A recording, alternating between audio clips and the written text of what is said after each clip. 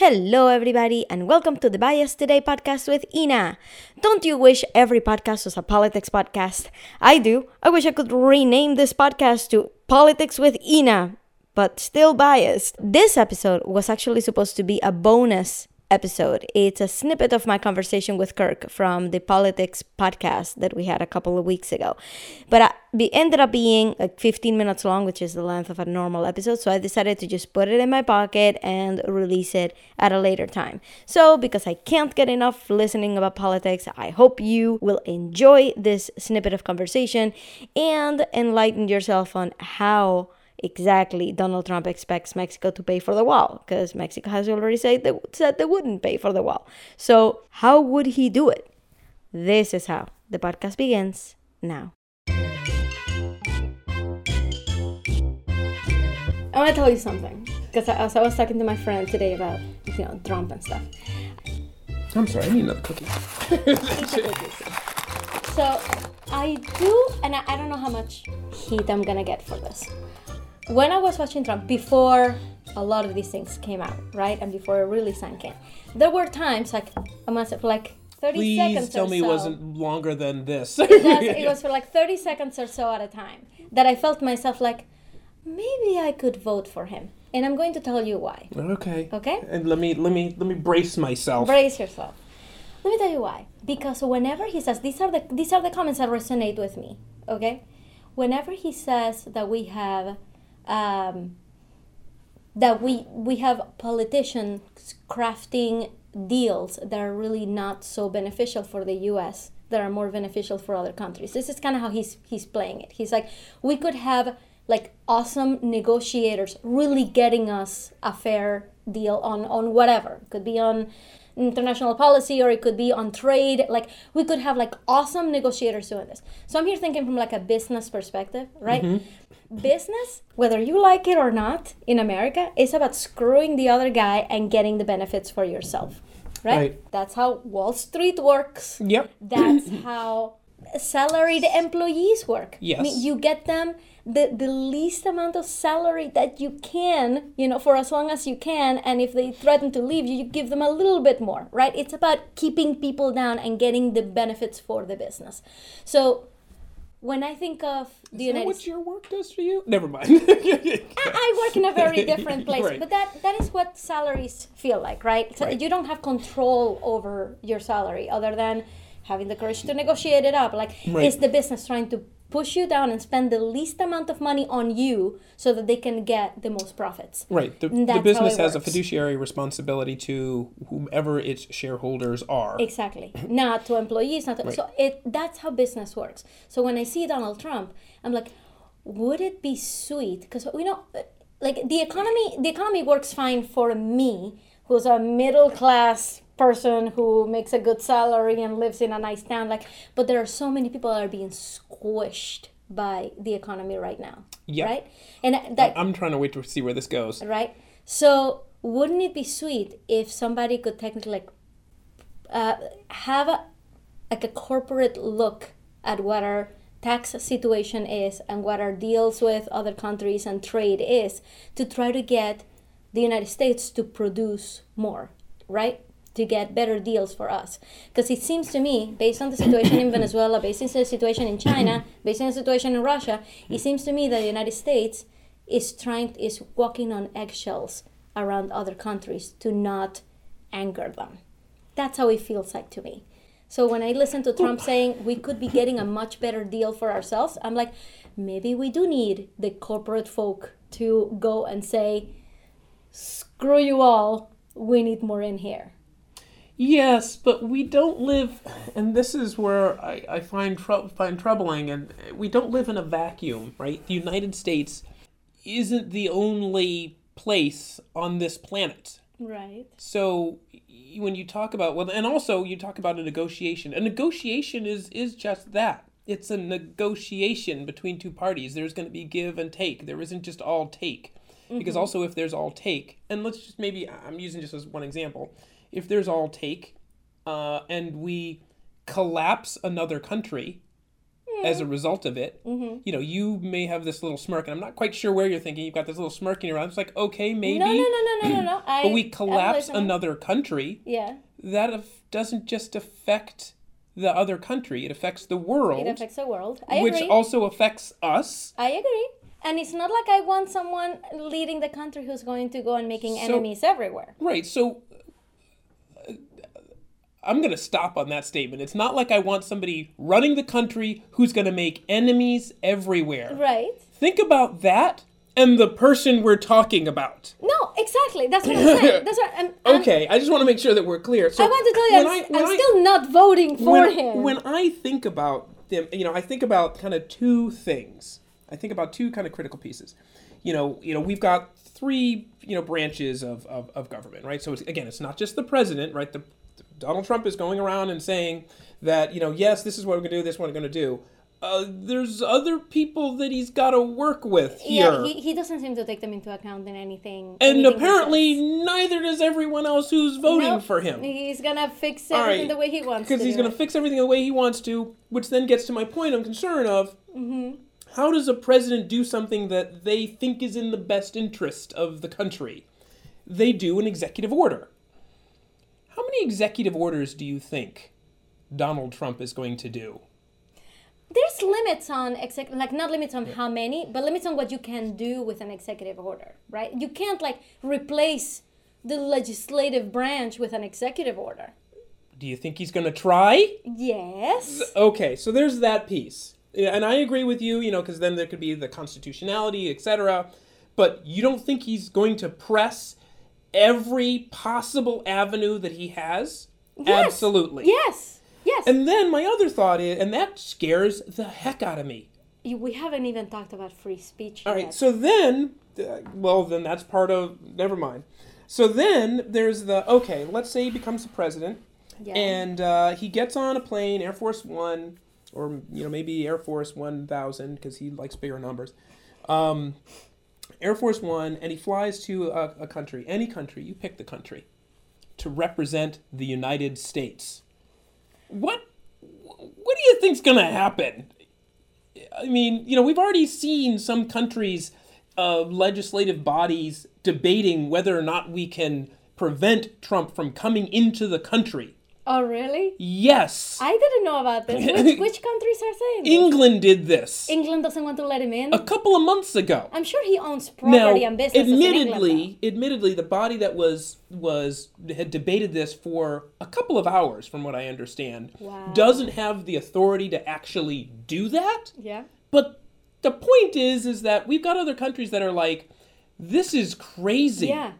This is crazy. We do not want to let crazy here. Right. And maybe Trump and his supporters are like, yeah, okay, the heck with you.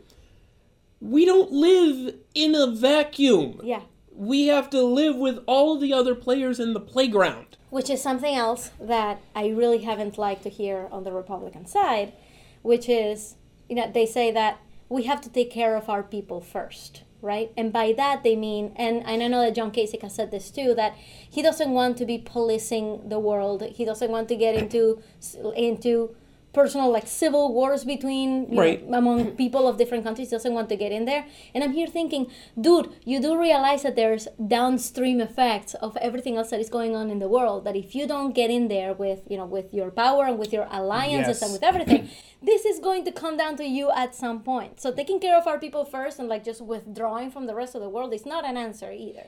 So I'm not for wars, but I'm for, collaborating in the world to make it a more peaceful place. So, and we can talk about this in many ways. I can talk about our business, and et cetera. We can talk about this in many ways. Obviously, the United States is a big power. It is not certainly the largest power of the United States, in the world. It is not the most people and et cetera. If we truly say, let's withdraw all of that and let the rest of the world kind of run amok, ultimately at what point will there be so much more run amok, in a sense, out there that we won't be able to do anything, and then ultimately now are left vulnerable, even though we say we're going to try to build ourselves up as much as possible, because the 300 million people here is far less than the 6.5 billion people out there. Right. Right. which gets me to jobs and business and So okay, gosh, I confessed. Okay, I told you one thing that I found appealing from his rhetoric. You tell me if you've heard anything that he says that you mean like, but no, that's crazy. But you tell me if there's one thing like that he has said. I think I'm done. So as I mentioned earlier, You gotta see the I understand why people like that, because of the fact that they are so fed up with no one representing them. And that's how You it brought was. up a good point that that I didn't think much about, but certainly am about now us truly starting to be able to quantify how big racism is in the United States. It's crazy. Yes. It's absolutely crazy. Yes. So It no, is. no, no. No, you don't No, even have. You don't there even have are one thing. Not even one thing. And that's why I said to you, okay, I understand everyone has a difference of opinion. So if you are for Trump, okay, that's your opinion. It's not my opinion. I truly don't understand why you think in a reasonable sense that you should think that he's going to be a good thing for this country. Right. Because it's just not possible. I mean, even just starting to think about all the things. Let's build a wall. Let's build a wall. Okay, 1,000 miles is like 1,000 miles, maybe a little bit more than 1,000 miles. It's going to take a lot of money. Sure, we're going to charge Mexico for it. I'm sure they're just going to be willing to pay, for that. Absolutely. So when they don't, how do we pay the people who built the wall? No, you know how. This is what's frightening about him. Okay. It's Wait, the fact- this? There's This is one thing? One of the things that frightens me about him is this. You know how I said that I'm like, it'd be cool to have like serious negotiating power. I mean, Yeah. it's again like at the expense of everybody else. It's just Right. kind of douchey of me to like say and admit, but like he knows how to get people to do what he wants. You know what he has said? That all he has to really do is go to Mexico and say, "Hey, Mexicans, come to Right. the United States," and basically draw like through a funnel with a vacuum in the United States of like bring all the talent in Yes. Mexico to the United States, so that Mexico will be ruined, because an exodus of talent Right. is something that is unquantifiable. Right. Everybody wants to come to the United States. Like, don't kid yourself.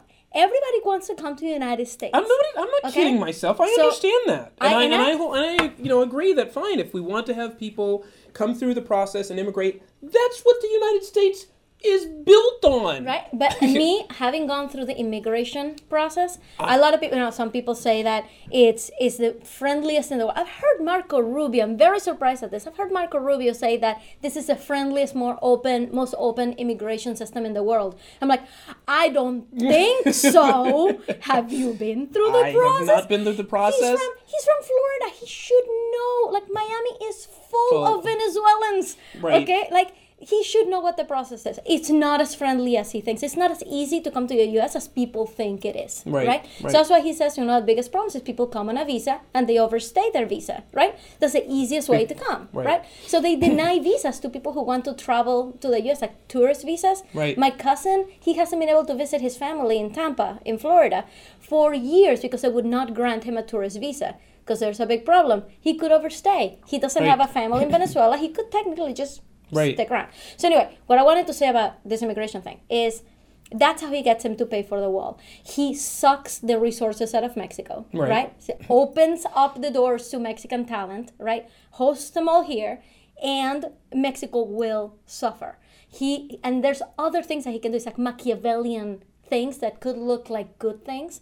And this is what Chavez was masterful in Venezuela, right? He could like appeal to the masses by doing something that was so underhanded. It ended up hurting something else because it looked like such good PR. People didn't even blink an eye at it. So that's how he gets him to build the wall. And then what do other countries then think about the United States when he does this?